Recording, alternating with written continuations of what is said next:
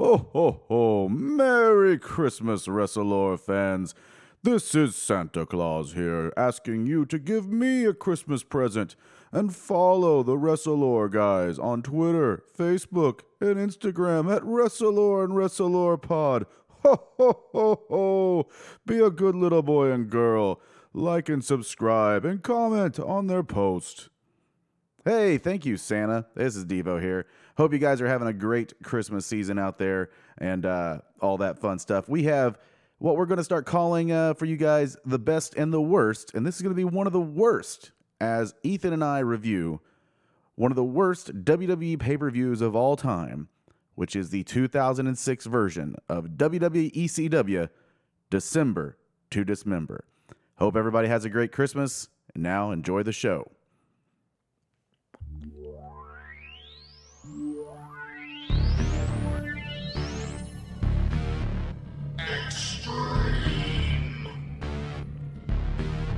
Championship.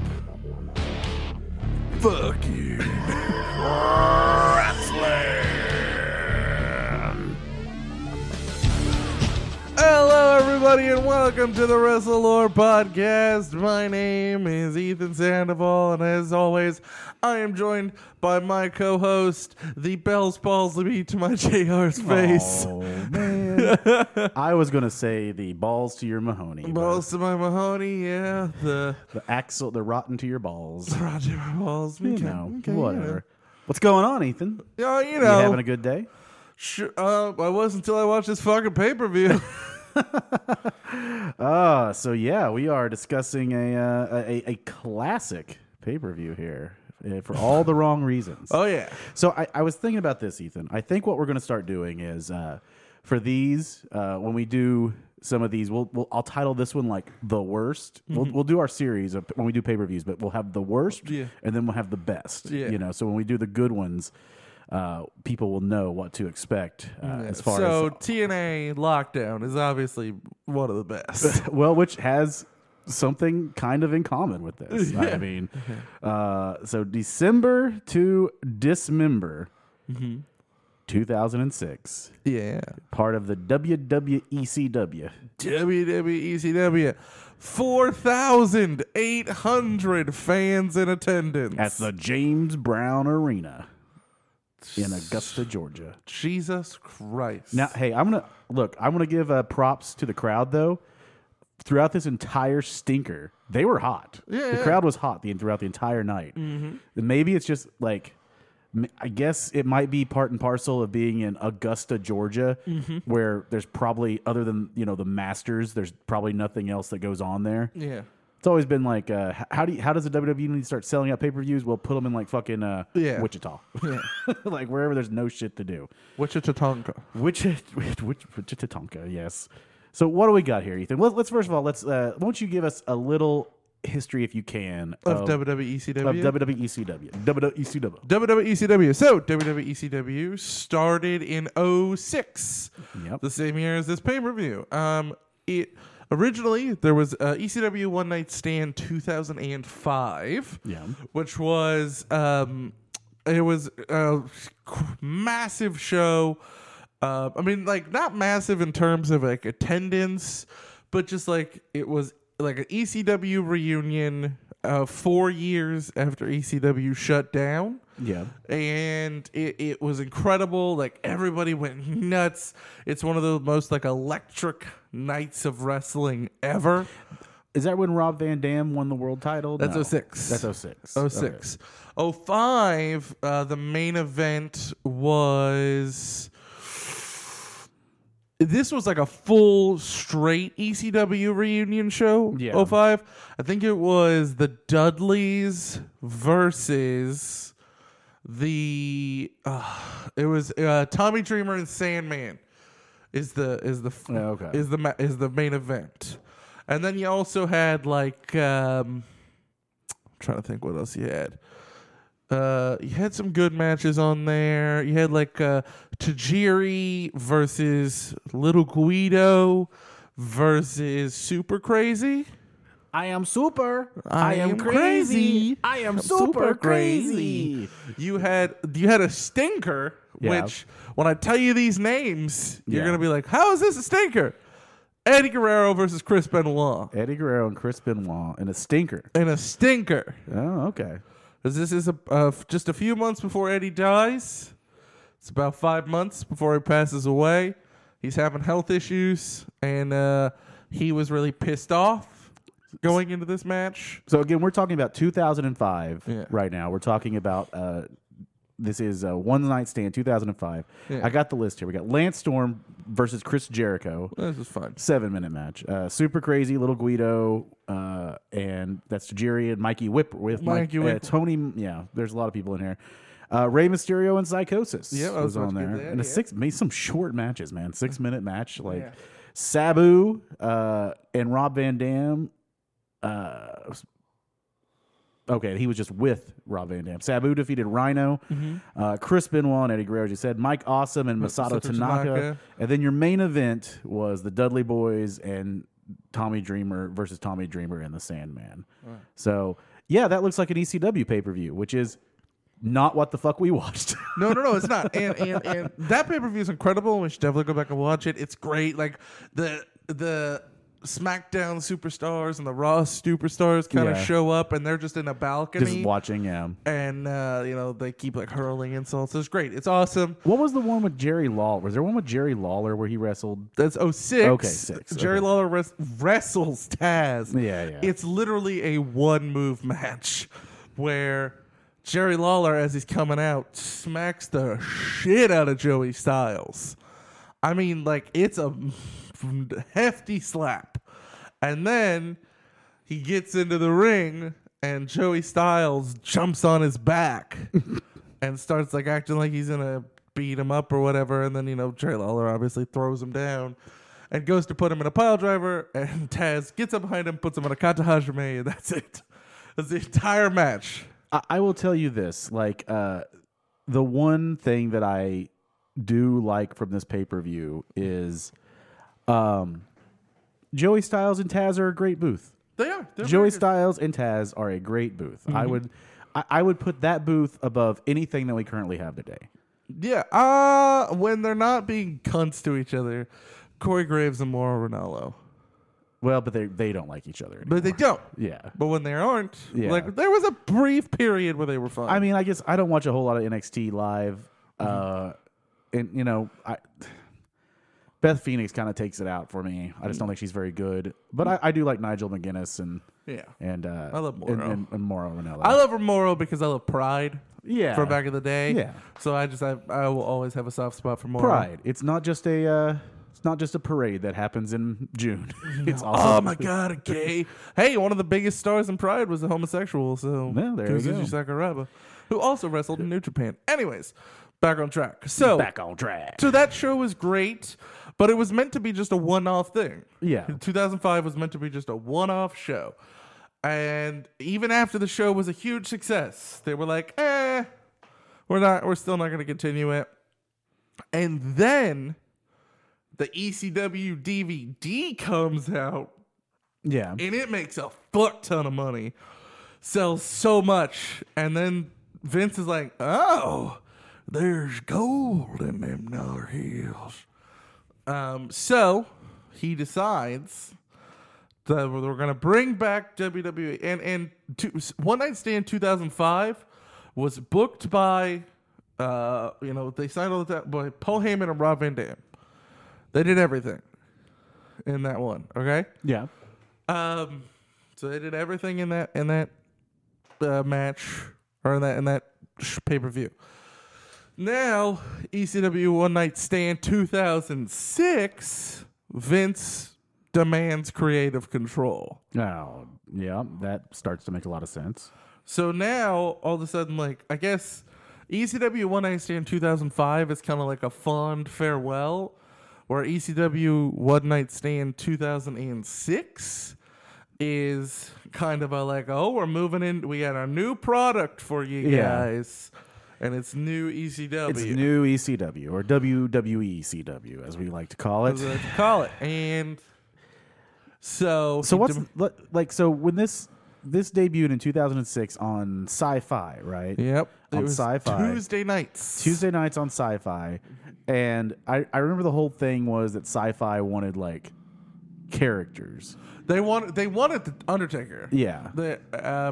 Because Sci-Fi wanted kind of like kooky characters. Yeah. So like on the first ever ECW, we get the Zombie. Yes, the Zombie. Which I think, sadly, that like maybe in 2019 the Zombie would play.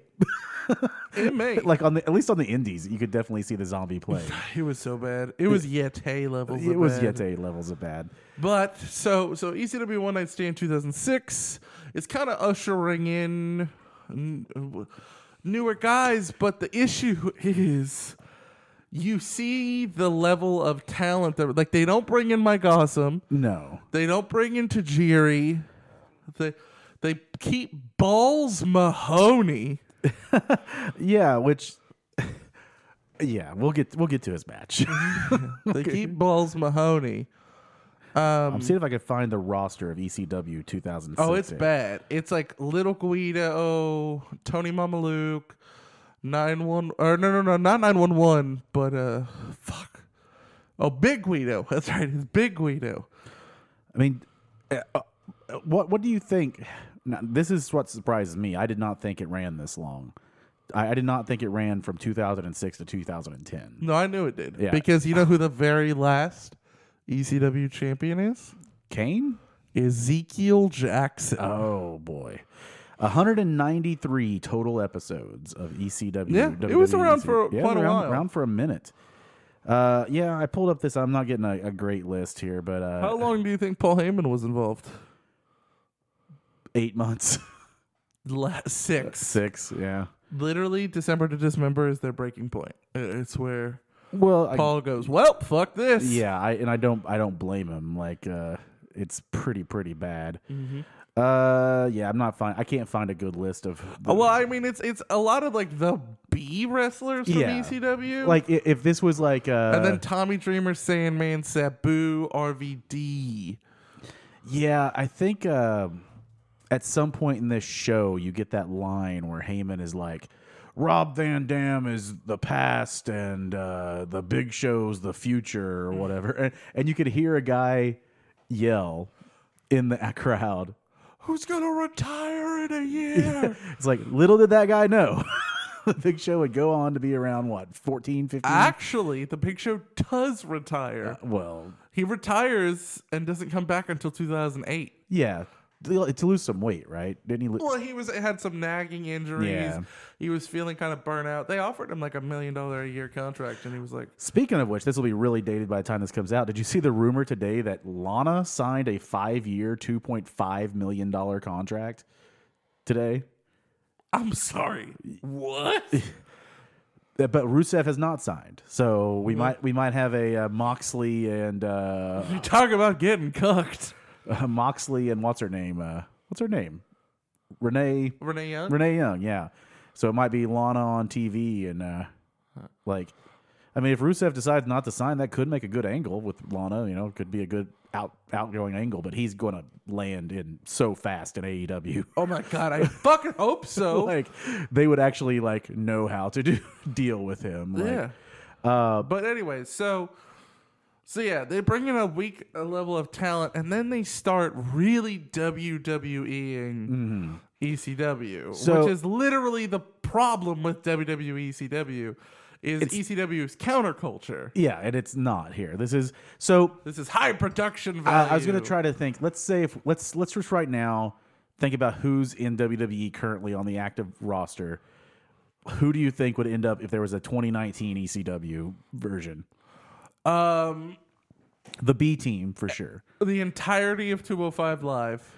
Yeah, maybe. Yeah. 205 Live. Yeah, Drew Gulak would be there. I love Drew Gulak. I do too. I fucking love it. Matt Stryker does a very Drew Gulak thing. Yeah, he does a Drew Gulak thing here. Yeah, definitely the B team. Probably No Way Jose. Yeah. Basically anyone that jobs out to any big man would be on there. Yeah. But so we have WWE CW in 2006. I was going to ask you, did you ever watch? And this seems like it's way too long ago, but I guess maybe it is at this point. but Hardcore Justice 2010 from TNA, No. which was their sort of here. Let me give you the matches from Hardcore Justice. The FBI, Guido, Tony Luke, Tracy Smothers. So Tracy Smothers back in the FBI versus Kid Cash, Johnny Swinger, Simon Diamond. Too Cold Scorpio versus C.W. Anderson. Stevie Richards versus P.J. Polacco. Rhino versus Al Snow and Brother Runt. Team 3D defeating Axel Rotten and Cajones. Raven versus Tommy Dreamer, and the main event was Rob Van Dam versus Sabu. So basically, it was that 2005 show, just just in TNA. Yeah. So, but apparently, Balls Mahoney had lost his name to the WWE, Yep. so he was Cajones at that time. So so 6 months of Paul Heyman. Yep. And this pay-per-view is in December, and it started in June. So this is like the end of Paul Heyman. This is the end. This is the end. And I do like, I just like Paul Heyman, even though I'm sure there's something horrible about him. Yeah, he's a terrible businessman who fucks over his talent. Allegedly.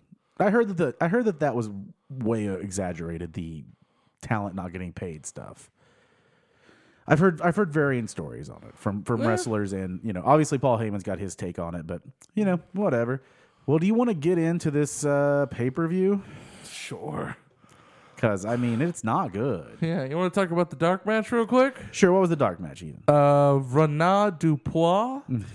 Renat Dupois. Rene Dupree. Rene Dupree. Yes. Jobbed out to Stevie Richards. Oh, yeah. Well, that's fine. Yeah. Now, what era? When was Stevie Richards and the BWO in the WWE? Okay, that was right after ECW, One Night Stand 2005, and it's Okay. because ECW One Night Stand 2005. There's a moment where all the ECW guys are in one half of the ring, Yeah. and then all the Raw and SmackDown guys, the Invaders, are on the other side of the ring. Or the Crusaders, I'm sorry, that's what they were called, are on the other side of the ring. The Crusaders. They kind of start schmozzing when Stone Cold and Taz show up. They kind of start schmozzing. Stone Cold on the ECW side, by the way. Well, good for Stone Cold. Wearing an XFL jersey. This is several years after the XFL is It's gone. absolutely several years out of the Jeez. XFL. Been to an XFL game. Yeah. Anyways, in that schmoz, that Yeah. brawling part, JBL, and one of the reasons I fucking hate JBL, shoots on Blue Meanie. Oh, yeah. He hates Blue Meanie because Yeah. Blue Meanie pointed out the fact that he's a fucking bully. So he goes, "You think I'm a bully? I'll show you a bully." And he starts beating the shit out of Blue Meanie. So then... Smile for the camera. Beautiful. So then... Great picture with a jar of moonshine sitting in front of you. So then to avoid a lawsuit, the WWE allow the BWO to come into the WWE, and Blue Meanie beats JBL after JBL takes a fucking nasty chair shot from Stevie Richards. So you guys out there that don't know what the BWO is, that's the Blue World Order, which was a total spoof of the New World Order back in the old school ECW with Big Stevie Cool. Big Stevie Cool, Kevin Nash. Yeah, Kevin Nash. Hollywood, well, it was Hollywood Nova, right? Yeah. And that was Supernova. And then the Blue Meanie, who was the blue guy. The blue guy, yeah. So basically the Razor or the Scott Hall of it, but they just wear blue. Yeah, that's literally, and they dance. And they dance a lot. So they were great. It was great. So yeah. This is just what's so sad about what we're getting ready to talk about is just everything I know and love about ECW, this is not. And it's they were going out of their way to make this not ECW. Yeah, exactly. Exactly. But it makes no sense. What? Just it's that argument, is Vince good or is he lucky at things, right? He's not good. Like, This is one of the reasons, like, what I'll talk about it Yeah. once we kind of get towards the end here. But this is literally one of the reasons that I go, Vince is not a genius. yeah, no, he could have made money off of this. He absolutely did. And then, well, when Paul ran it, and then Vince was like, I'm smart. Let me run it. Yeah. Fuck you, Vince. Which is, you know, Hire me. which is probably what's going to happen with NXT, I'm going to guess, eventually. So, Well, unless Vince fucking does. yeah, which, you know, there was always two people. It was Al Davis with the Raiders and Vince McMahon, you know, and Vince is just holding on there. Yeah. All right. Well, so he's got to run the XFL. he's got to run the XFL. Well, that might be good for WWE. Yeah. If the XFL can get like a couple seasons, like Vince will put his attention, like there's already been a couple shows this year where Vince wasn't around, and they were like the better shows because he was dealing with XFL stuff. Yeah, well, so good. bring it on, man. All right, so here we go. Let Grandpa do what he wants. Let's. And it's not costing WWE any money, by the way. He it's all his Oh yeah, money. it's all his money. Yeah, the people. Yeah, he took his money out of there. So yeah, the James Brown Arena. The tagline. You know what the tagline is for this? I know what it is, Okay. but I will let you say it. You better watch out because Santa Claus is coming. No, it's the Sandman. No, that's I know, coming. but Santa Claus is coming too. Yeah. That's the tie-in between the Sandman and Santa Claus.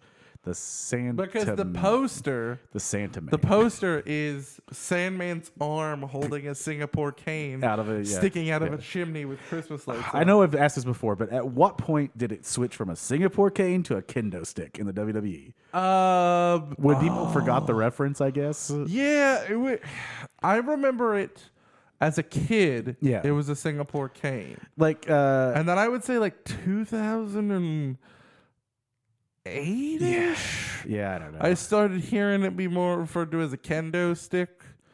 Maybe No, 2006. Yeah. In WWE ECW is when I remember it being A kendo stick. A kendo stick. maybe it was a kendo stick when that boring ass person Steve Blackman would use one or something. He didn't use a kendo I know stick. he used little sticks. They were Eskrima sticks. But yeah, for those of you guys who don't know, a Singapore whipping cane is the reference is to that kid in the 90s that like spit on the sidewalk or chewing gum on the sidewalk in Singapore, and we're gonna give him. they're gonna whip him with the cane, and that's where it became. Well, and popular. then there was the Singapore cane match where Tommy Dreamer. Oh yeah, well Got caned. but that's like where they're getting the Yeah. terminology. So it is. We've talked about that dark match, Stevie Richards, which I love Stevie Richards. Whatever. He's now huge with DDP in the yoga Yes, he scene. is. He's like the He's a DDP certified trainer. yeah. He's like the number 2 guy. Like he's like on all their shit. On commentating, we have Joey Styles and Taz doing the interviewing backstage. Rebecca DiPietro, which I do not remember, and does she have a lisp? Yeah, I think so. Like she has a lisp, which is very weird. The ring announcer, your current AEW ring announcer, Justin Roberts is the ring announcer. And referees, Scott Armstrong, Mickey Henson, and John Cone and Mike Posey. So there you go. But our first match of the evening on the card is one of only 2 matches that were announced before the night of the show. really. One of only 2 matches.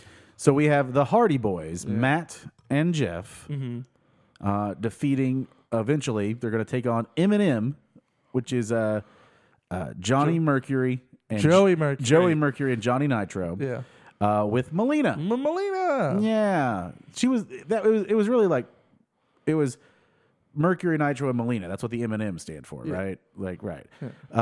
They didn't have the cameramen come out here. I don't think no. Melina is still around doing some stuff. I've seen her on the Wrestle Talk network with SoCal Val doing some stuff. So maybe she's over there in England or something. I don't know. Yeah. Well, okay, so kind of a little backstory behind this match. Hardy's put out an open challenge. Gotta love them open challenges. Don't have to do any for their storyline with a tag- shit. For their tag titles. And before Eminem accepted, you know who really accepted? Who? BG and Kip James, which were Road Dogg and Billy Gunn when they were in TNA. So the Hardys put out an open challenge. Oh, okay. And they were trying so fucking hard to have a TNA WWE crossover. But yeah. That they were like, we'll accept the open challenge.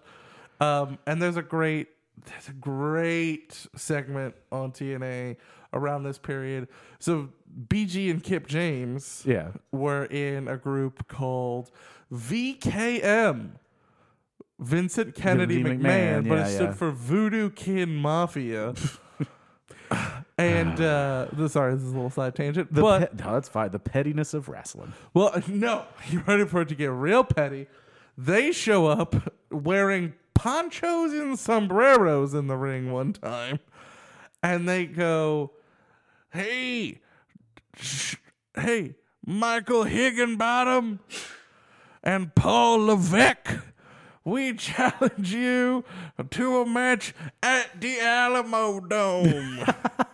Which is, if you don't know, is Shawn Michaels and Triple H's real names are Michael Higginbottom and Paul Levesque. Yeah.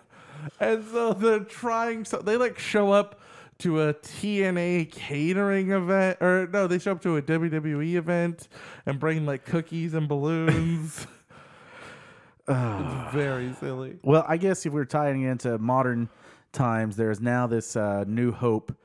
Apparently, the WWE is kind of done with Jeff Hardy at this point because of the most recent arrest he had, which I didn't hear about. But and then Matt is, I think, writing out his contract, and so I think there's a little hope that they might get back together and there'll be a Young Bucks Hardy Boys rematch, maybe coming up in the AEW soon. So this is the best wrestling match of the night. Absolutely. Yeah, this is... it's also so long! Yeah, it is. Well, there's not very many matches on this card. 22 minutes and 33 seconds. This card is bookended by two 20-plus minute matches. Everything else is sub 10 in between. And that should tell you a lot considering there's only 7 matches. Yep. Like, this is not a 6-hour super card like we're used to.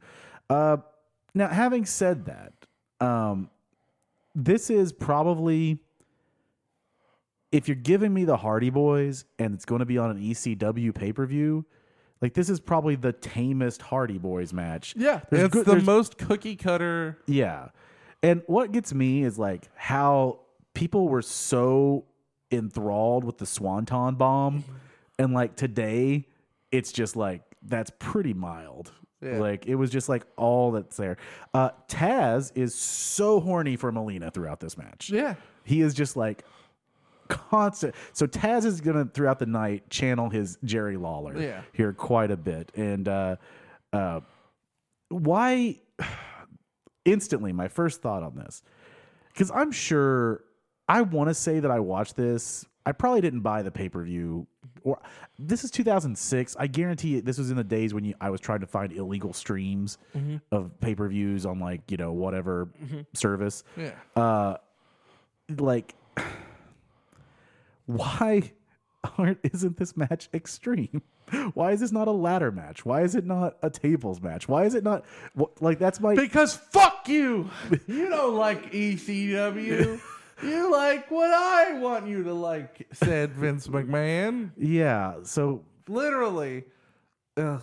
Yeah, just reeks of Vince. Now, Taz does imply at one point that Michael Cole doesn't like women, that he would not be interested in Melina, and it starts to border on... homophobia. Yeah, a little bit of a homophobia there. I did not remember Melina's thing being that she just screamed a lot. Yep, that was the thing. Like, I don't remember that at all. I remember it. Oh, I remember it. I saw her, and I was like, didn't she? And then it happened, and I went, mother fuck! No! You have to understand, this is like my heyday. This is like... for wrestling fanaticism. See, this is like the time where I'm still watching, but like... I just jam so many of these years together. Like I just don't like. I cannot differentiate throughout all this stuff. Yeah, this is 2006. Like I'm working at a crappy job and getting ready to go down to Oak State the following year and all that fun stuff. But the crowd is into this match, and they just keep chanting that they want tables. Yep, and it's just like. Everything you want tonight, crowd, and everything everyone at home you want tonight, yeah, you're not going to get it, bud. You're just not going to get what you want. Yeah. But Johnny Nitro, which I always kept. It was always funny that his name was Nitro. Yeah. It's like, okay. No, yeah. Whatever. It was a very And then purpose. whatever he is now, Johnny Mundo or Johnny Impact or Johnny on the Spot. I don't know. Did you ever watch any of his horrible movies? There's a Johnny Mundo, Johnny Nitro movie on Netflix where he's a stuntman or he does. Yeah. It is really bad. Yeah. I was watching it on an airplane because I was like, it's an airplane movie. I'll watch that. And then all of a sudden, like, there's just a giant sets of tits on the screen, like naked. And I'm like, oh, hello, people that I'm sitting next to. I'm not watching porno over here, I swear. 3.5 star on the Meltzer rating, which seems about apropos for this. I give it a 3. Yeah, it just wasn't. I mean, it's your best wrestling match of the night. Yeah.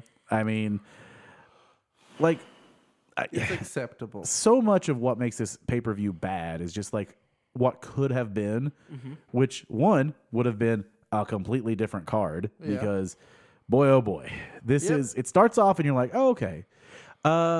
It's similar to Lockdown, or the Lockdown started with a really good match too, right? Yes, it did. All TNA pay-per-views always started with an awesome X division match, which is their 205 Live. Yeah. So you had that match, and even like Starrcade 2000 started with a decent match. Yep. You know, so good job on there, but then it goes way downhill as we get, for some reason, Matt Striker versus Balls Mahoney. He has a 186 IQ, in case you didn't know. Who? Oh, Matt Striker. So Matt Striker's gimmick, if you don't know who Matt Striker is, his gimmick was that he was a former New York City school teacher. Social studies. Social studies. Let's get that right. And he was actually just a substitute teacher. Well, don't worry about those details. I cannot imagine being a substitute teacher in a New York City school. That's got to be rough. So good on him. That's like combat pay. But then he was disgracefully removed. So is the implication here that he slept with a student? I mean, what other way? Like, other than there's 2 ways a teacher gets disgracefully removed. It's 3, I guess. You could be drunk on the job, sleep with a student, or hit one. So it's one of those 3. So pick your poison there, Matt Striker. Well, they found out he was a wrestling mark, and they were like, "Get the fuck out of here!" It worked for No, it didn't work for the principal in a Happy. Was it Happy? No, it was the Water Boy, where the principal was a pro wrestler. I think. I don't know. Yeah, I don't know. Anyway, so clearly, all teachers. Matt Striker's playing a character here. Teach in sleeveless cardigans. Yep. That are pink. I want to talk about Matt Striker's trunks. And the fact that he doesn't wear a goddamn cup. I don't know if he copped that. No, I didn't cop So, Matt Striker wears Argyle trunks. Yep. With his face plastered on his butt. Do you remember the line that was said by Joey Styles? Oh, no. I tried to write it here. Gotta wonder about a man that wants to sit on his own face. Oh, yeah. And this is the. You know what my one quote was? What? How hungry is Matt Striker's ass? Because he is eating them shorts. I love when Joey Styles says that line. That is the moment that you get Taz and Joey Styles, like they just they just start laughing so much about that line and everything that's going on. You're like, it is so nice. These guys genuinely like each other and like being out there together. It's so rare these days. Yeah. But yeah, so the whole premise of this match, it's the ECW, ECF and W. Extreme Championship Wrestling. And the whole premise of this match is that it's under Striker's rules, which you were alluding to is like a Drew Gulak type thing, but no cheating, no cussing, no top rope maneuvers. Yeah. And it's just like, listen, it's great heel heat. yeah. But then But then it actually happens. Yeah. And then He loses.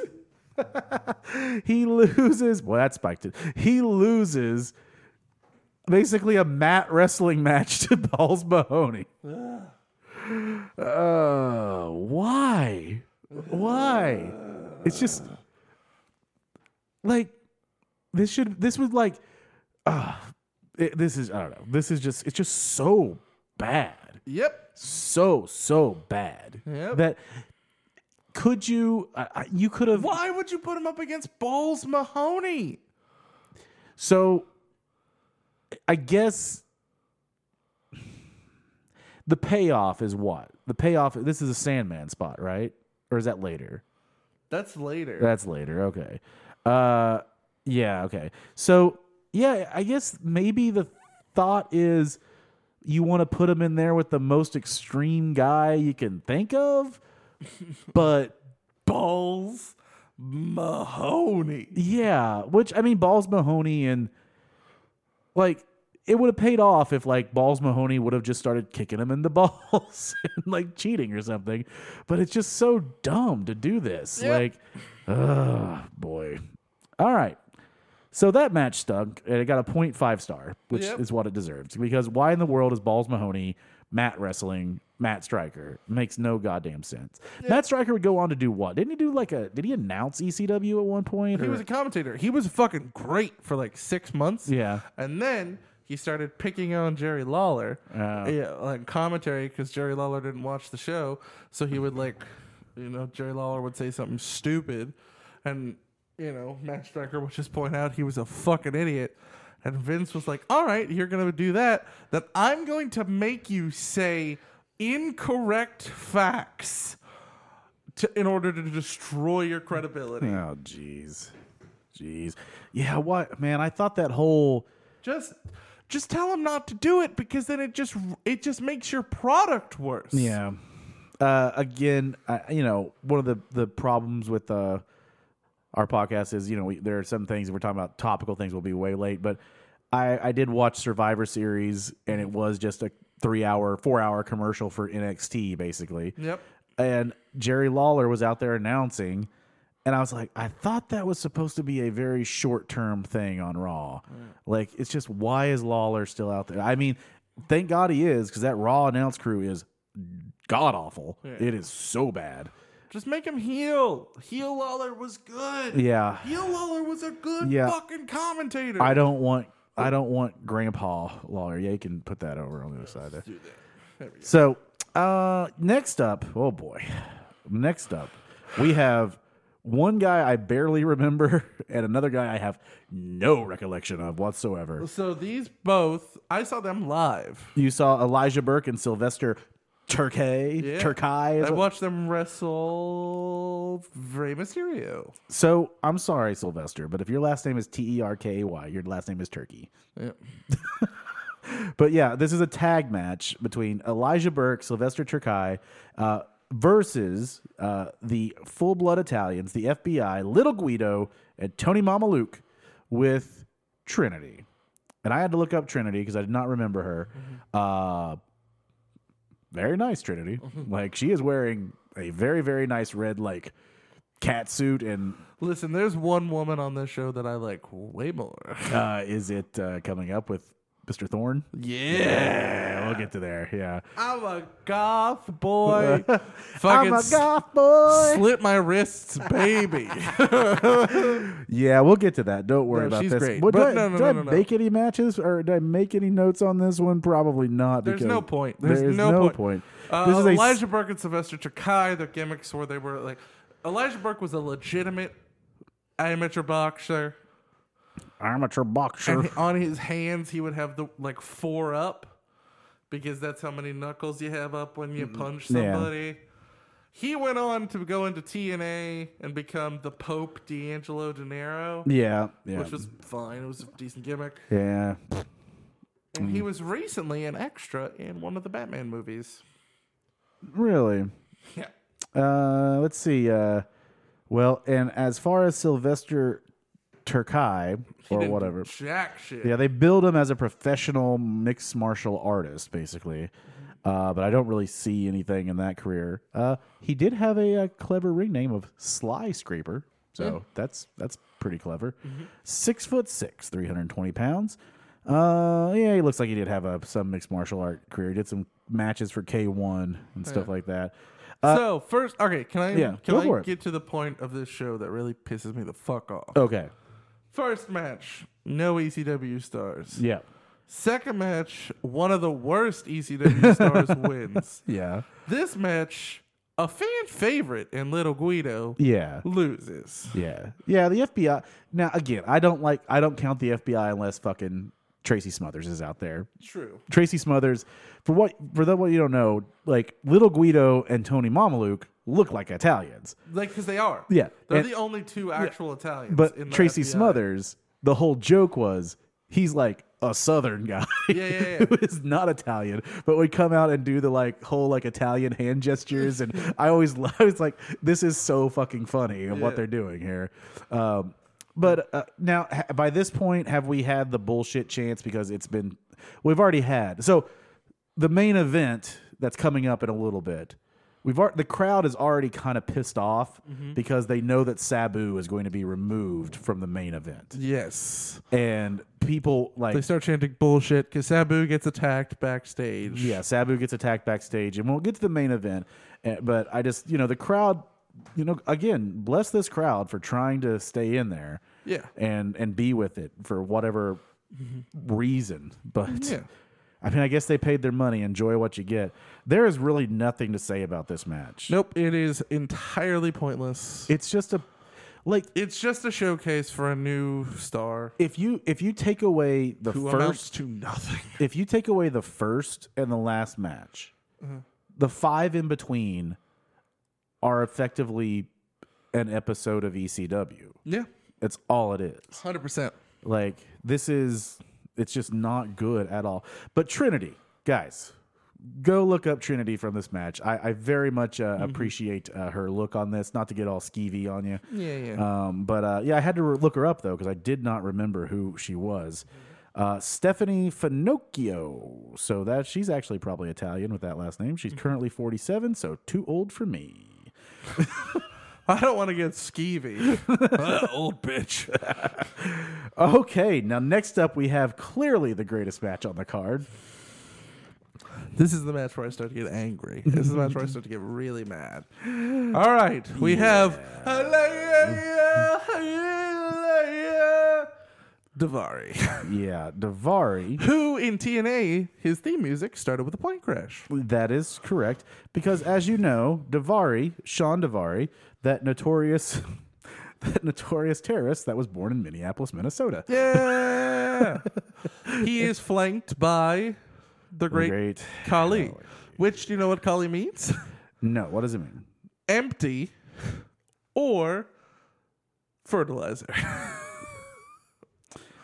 The great Kali, actually born in India, but in the wonderful world of wrestling, you have... Did you know that I'm sorry, go ahead. Sorry. In the wonderful world of wrestling, you have Daivari coming out, speaking in Arabic, introducing the giant Indian. And it's just like, yeah, not all people that are brown are the same, right? Yeah. WWE? Well, so if you don't know, whenever WWE aired matches in India, they would put Great Khali on the card, and he would always move his match to the main event. Yeah. Even if it wasn't the main event. Yeah. Now, I will say, Great Khali, objectively, shitty wrestler. It's just, he's just bad. Might as well wrestle a blow-up doll. It might as well. But, he missed the window of Game of Thrones. Oh, yeah. He would have been perfect for Game of Thrones. Yeah. Because, he is like a fucking man mountain. He's legitimately 7'3". Yeah, he's legit 7'3" and it's seemingly 5 feet wide. He's muscle. thick. Yeah, he's a thick, but not fat thick. No, thick. He's a V up top. Yeah. In the later years he would lose a lot of that. But so the Great Khali and Daivari, tall enough that he killed someone. Yeah. versus fucking Flapjack versus Tommy Dreamer. Tommy Dreamer. Why do you got to do Tommy Dreamer this way, WWE? Here's what really pisses me off about this. They didn't. There was no need for Tommy Dreamer to lose this match. No, they didn't need to. As a matter of fact, it would have made more sense if he fucking won. Yeah. Because what happens is, this match, I think it ended up getting like a dud rating or something like that. Like, Tommy Dreamer is beating the crap out of Daivari, and then he wins on a roll up. Yeah, Great Khali gets thrown. He's the manager. Yeah. He gets, kicked out because he pulls down the rope, which actually I did kind of mark for that spot because he literally just goes. He literally just reaches up and grabs it because he's so goddamn tall. And Dreamer sells it great. Well, Dreamer's so if you don't know who Tommy Dreamer is, I would argue that, and I think maybe this wouldn't be that big of an argument, but he is Mr. ECW. He is the innovator of violence, Tommy Dreamer. In terms of good guy wrestler, he's the good guy from ECW. Yeah, he is the regular Joe kind of just puts up with pain and everything else, and so cries a lot. Yeah. Does House of Hardcore now? I think that's his promotion. Yeah, House of Hardcore. But yeah, so Daivari rolls him up.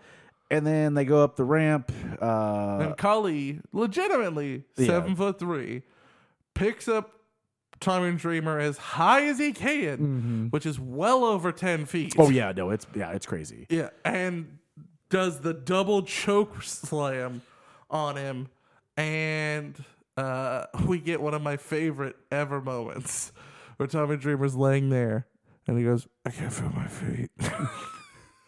See, I thought he said, "I can feel my feet." He said, "I can't feel my feet." Okay. Well, yeah. So this is a very brutal. They slam him down onto a steel. But and again, this is up on the ramp. What's the point? Was Khali even on ECW? Nope. So it's literally Vince is just, fuck you. I'm going to shit all over you. I don't need you. I got my talent. Yeah, I know that's exactly what it is. Yeah. But it's just so sad because these guys are built a legacy or whatever.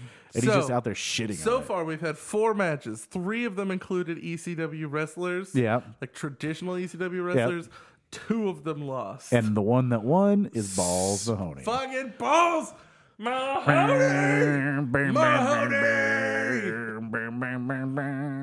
I've got big balls. He's got big balls. That was his theme song in ECW. Yeah, but he's got the biggest balls of them. I marked out for that as a kid watching ECW on the Sunshine Network back in 1996 at 2 a.m. on a Saturday night. Balls Mahoney! But Balls Mahoney packaged with Axl Rotten was a great tag team. That's fine. Yeah. I'm not saying I want balls, but when TNA did that pay-per-view in 2010, they put those two together. Good. Yeah. So next, Balls Mahoney looks like your cousin that you had that got into meth but now works as a line cook. He got in the meth, but then he got past it. Yeah. He's now living his best life that he can, right? He's got as many teeth as you think. He's got as many teeth as you think. As many piercings as He's a line cook at the Olive Garden. He's got a ton of shitty, curly, fry tattoos. Yep. That's where most of his paycheck goes is to the tattoo man. So the tattoo man and food. Yeah. No, he just takes some scraps home, man. Yeah. So Tommy Dreamer fucking loses. Yeah. So now we get Mike Knox. Now, who, yeah, if you watch or listen to OSW or watch OSW, they refer to as Mr. 1015 because he always holds his arms. He doesn't hold his arms level. He doesn't do straight out. He's got one slightly raised, so he looks like a clock that's perpetually stuck at 10:50. That's good. That's good. Good for him. Yeah. So this Mike Knox comes out, and this is a mixed intergender tag match, which let's just get this out of the way. Like, both, and I'm calling out both like AEW and WWE right now. Let's just get past it and have intergender matches. Please. Like, I want to enter Jinder Mahal. I just want intergender matches. Like, I get the whole like WWE's reluctance with like they don't want to show men hitting women or whatever, but I personally cannot stand that they won't show a man hitting a woman, but it's perfectly fine for like the woman to hit a guy in the face. Yeah. Like, I'm just like, no, if it's not right for one, it's not right for both. So get over it. Let's bring intergender, and especially these tag matches, because it eliminates the whole point of a tag match, which is you've beat up a guy and you want to tag someone in to continue beating them up. Nope. If the other person tags in, you got to stop and let the woman come in or the man come in, because and it's just so dumb. But Mike Knox and Kelly.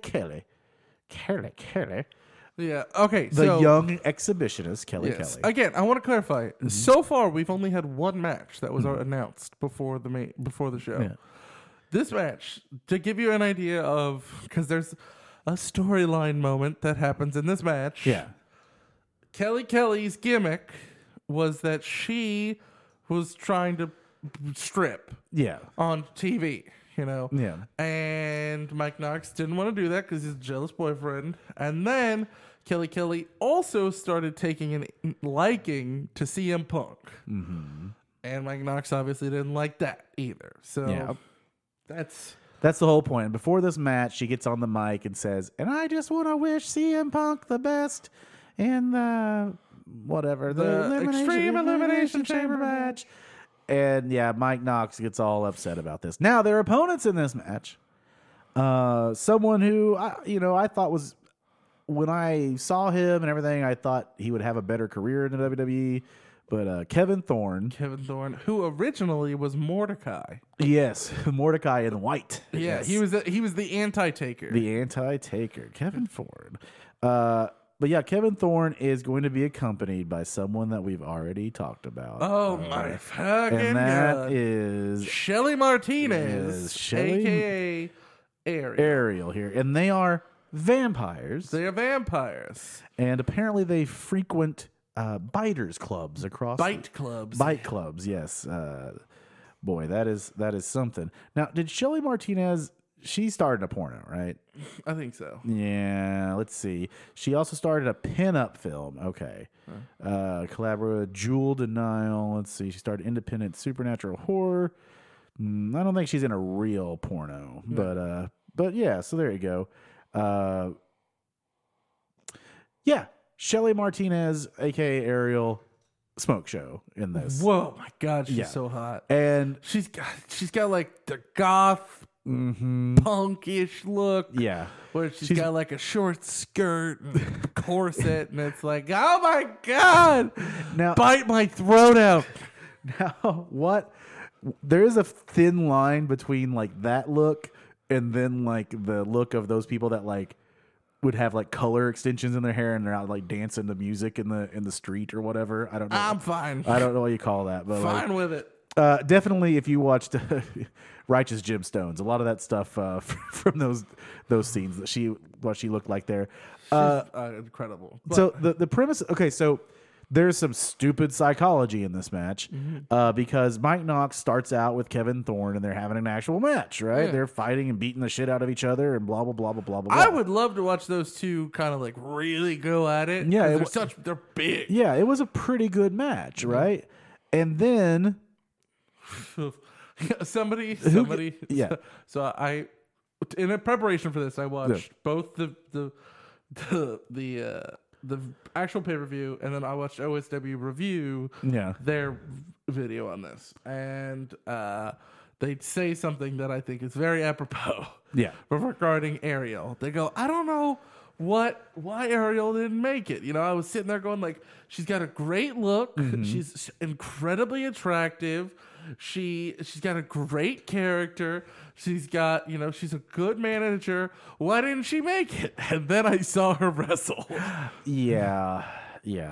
Like, oof. And it's a shame Well, It's bad. yeah. It's bad. Okay, so I don't remember in the match. Does Ariel tag in or does Kelly tag in? I think Ariel does. Okay, Ariel tags in, which means that Kelly has to come in to fight. Oh yeah, because that's the story is that Kelly doesn't know how to fight. She's just a valet. She hasn't wrestled. Or won't she go on to win a championship at some point? Which is also pretty insane. Right. But here's the thing: if the whole conceit here is that Shelly Martinez or Ariel gets in and starts beating the crap out of Kelly, and then Kelly's going to go for a tag on Mike Knox, and Mike Knox effectively breaks up with her by not accepting the tag, jumping off the apron. If that's what you were going to fucking do, why didn't you wrestle Kevin Thorne beforehand? Yeah. Why didn't you just like tag her in and feed her to the wolves? I know. It makes no damn sense. Well, that can be said about every match that this angle happens in. Yeah, it is. Now, here's the thing. Now, if she had like made flirty eyes at Kevin Thorne or something, and then it like during the match, and then it happened, that would make sense. Yeah, that would make some sense or something. But there wasn't anything like that. Like, what did he stew on the CM Punk concert? Like, what? Sorry, do we have an ECW Heatwave 98 playing in the background? And Joel Gertner sounds great. Gertner. Anyways, go ahead. Here is the question.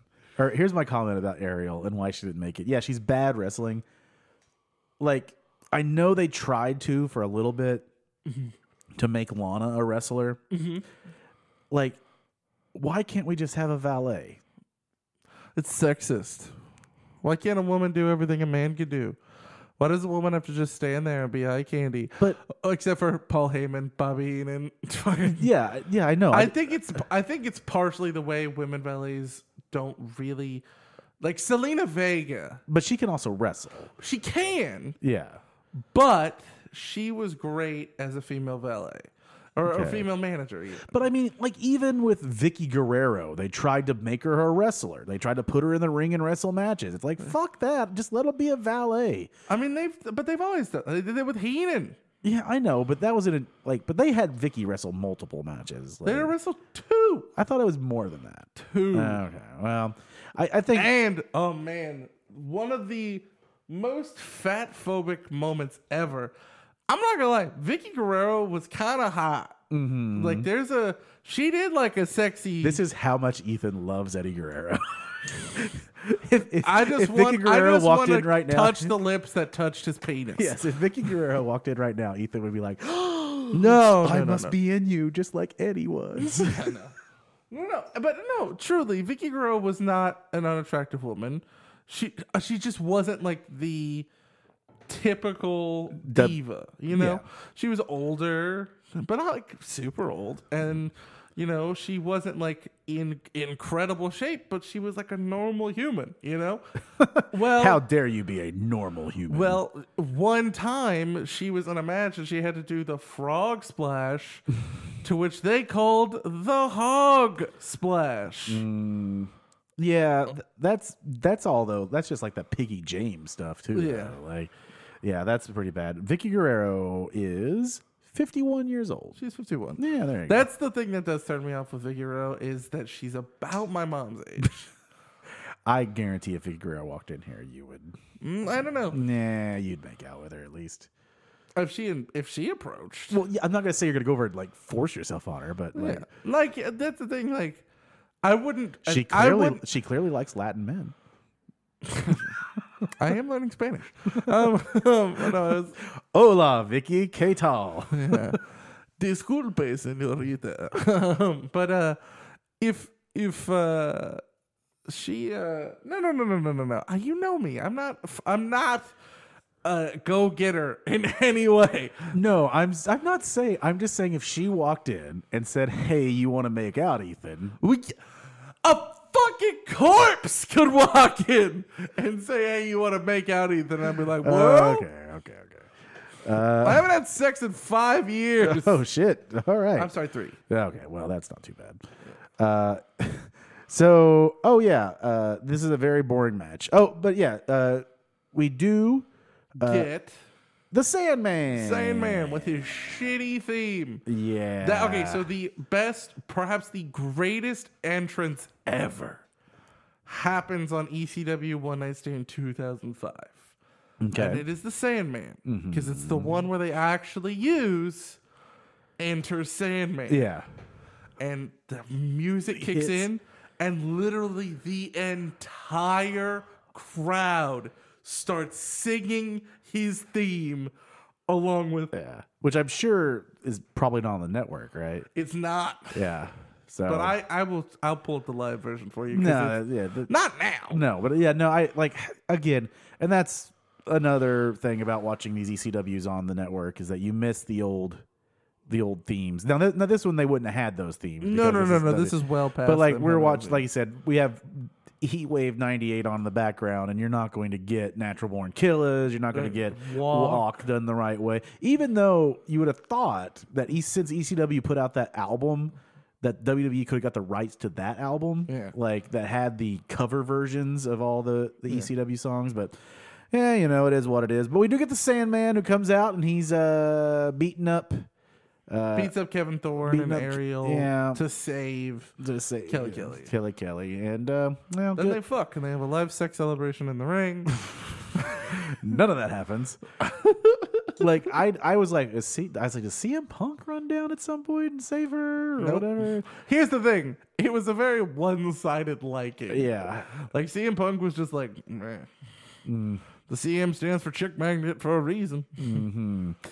Okay, the main event. So Sabu has been dropped out of the match, and the crowd is super psyched at his replacement. Hardcore Bob Holly. Sparky Plug, the old Thurman. So, first thing. Originally it was supposed to be Sabu, and this is one of the reasons that Heyman quits, is that Vince just wanted to have 3 faces, 3 heels in the match. He didn't give a fuck who they were. So he was like, well, let's kick out Sabu. And Heyman was like, this is the perfect match for Sabu. Yeah. He will shine in this match. And you're just going to kick him out? Yeah. It makes 0 sense. Even the announcers are like, he was the only guy that would have been at home in this demonic structure or whatever. So Heyman is legitimately very upset by that. As he should be. Yeah. As I was. Yeah. Like when I saw the backstage job on Sabu, I was like, what? You're taking Sabu out of this match? Yeah. So the 6 participants that we are going to get are... All right. Test. Yeah, boy. Hardcore Holly. Yeah. The Big Show. Yeah. CM Punk. Yeah. Rob Vindham. Yes. And old Robert Lashers. Yeah, Bobby Lashley. This is the ascendancy of Bobby Lashley in this match. So the conceit of this match is that it's a elimination chamber match, but unlike normal elimination chamber matches, this one is going to have weapons in each one of the pods. So okay, can I give you the build-up? Yeah, go for it. To this match. Hardcore. Okay. Big Show was the champ. Yeah. Big Show was the champ at the time. Rob Van Dam was the champ. Lost the belt due to his drug arrest. With Sabu. They were both in the car. Yeah. Rob took all the blame, so they strip him of the belt. Well, they make him drop the belt, I should say. Drops it to the Big Show. So Rob Van Dam is kind of on this redemption arc. He beats Big Show twice, and Paul Heyman states that if the Rob Van Dam were to defeat the Big Show again in a ladder match, he could choose a time to face the Big Show for the ECW Championship. Van Dam says, okay, I'll have it at the pay-per-view, December to Dismember, to which Paul Heyman, being the sneaky heel manager, goes, fine, but you got to beat 4 other guys, including the Big Show, and the Big Show, to get the title. So that's where this match comes from. Then Rob Van Dam keeps having these great matches and keeps winning up. He's the only one who has a promo in this entire thing. Yeah. Hardcore Holly was originally supposed to be in the match. And then when he went to go sign the contract, Bobby Lashley, who was not on ECW on the time, he was on SmackDown, shows up, beats up Hardcore Holly, and signs the contract himself, which is a total heel move. Yeah. So he gets the 6th spot in the Elimination Chamber. If then, like 2 weeks before the pay-per-view, Paul Heyman's like, all right, Holly, if you beat Van Dam, you get your spot back. Yeah. Van Dam wins. Yeah. More momentum for Van Dam. Everything is building to Van Dam.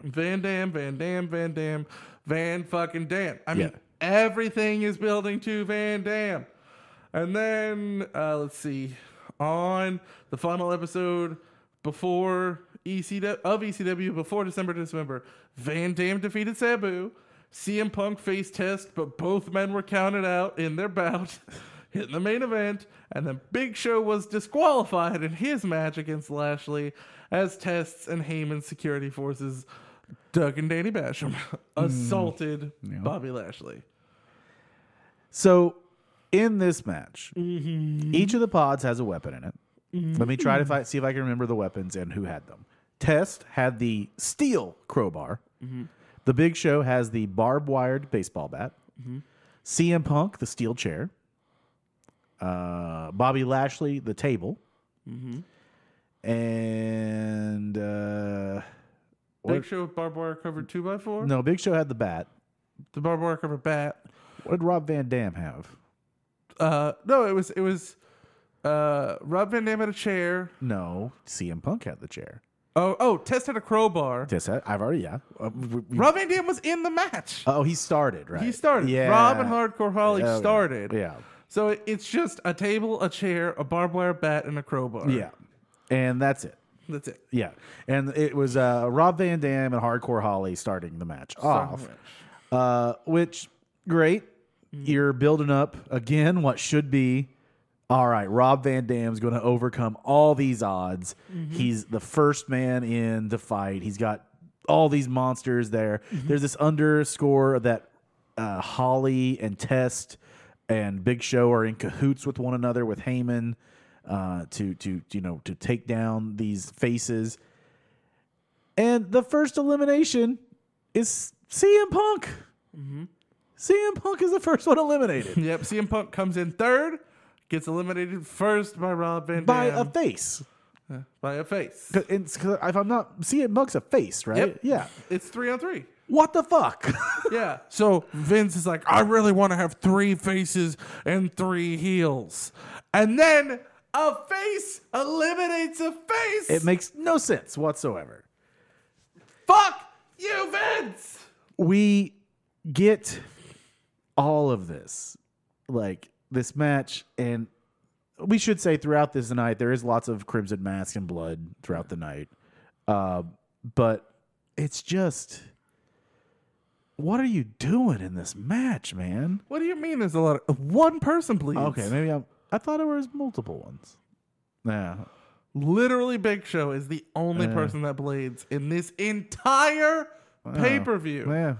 Maybe I was thinking about that last something else I was watching or whatever. Yeah, no, I'm dead serious. Oh no, I think it's because I watched a review of a Survivor series, like from 2002 or 3, where Vince and the Undertaker have a buried alive match. Yeah, there's a lot of blood in that one. But yeah, so CM Punk is eliminated first.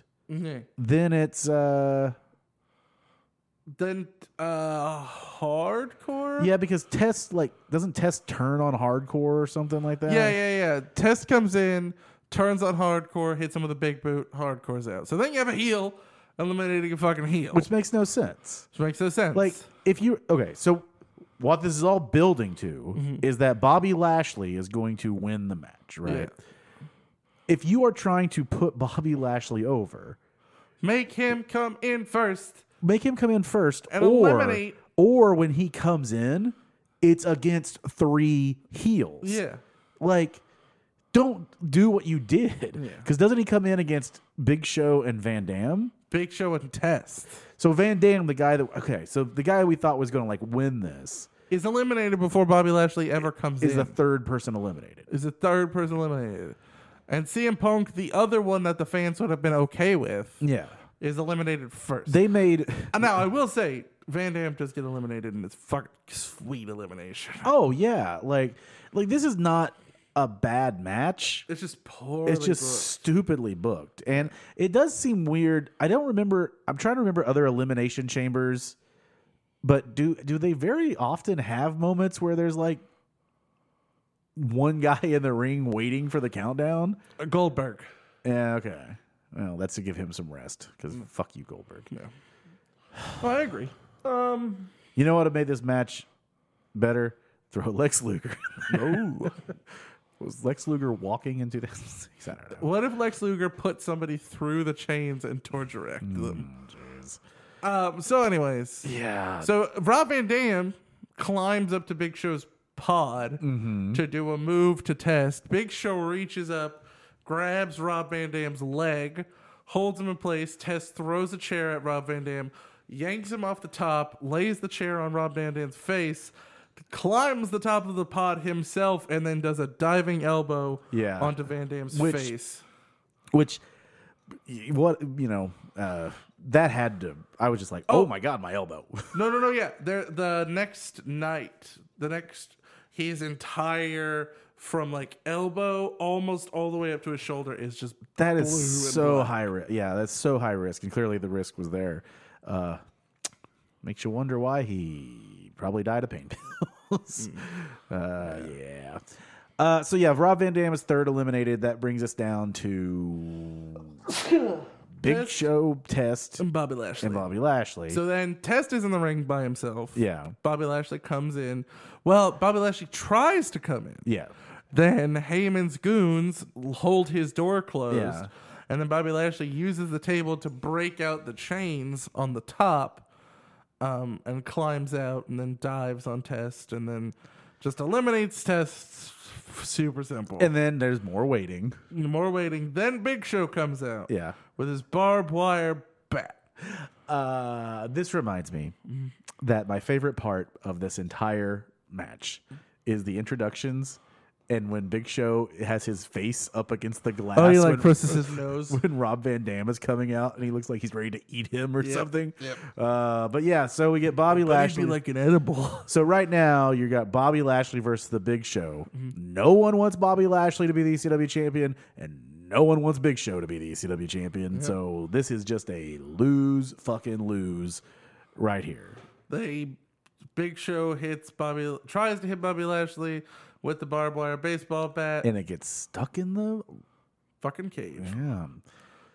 And then Bobby Lashley throws Big Show through a pod, does a weird Roman Reigns WrestleMania 33 spear to Big Show and pins him 1, 2, 3 to become the ECW champion. Now, let me read you this excerpt. Yep, go for it.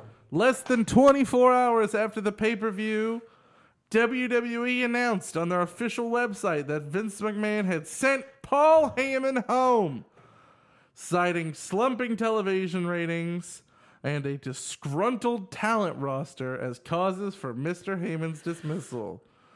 Yeah. Heyman and McMahon clashed on the plane to the North Charleston Coliseum, and after a producers meeting, Heyman was escorted from the Coliseum and sent home.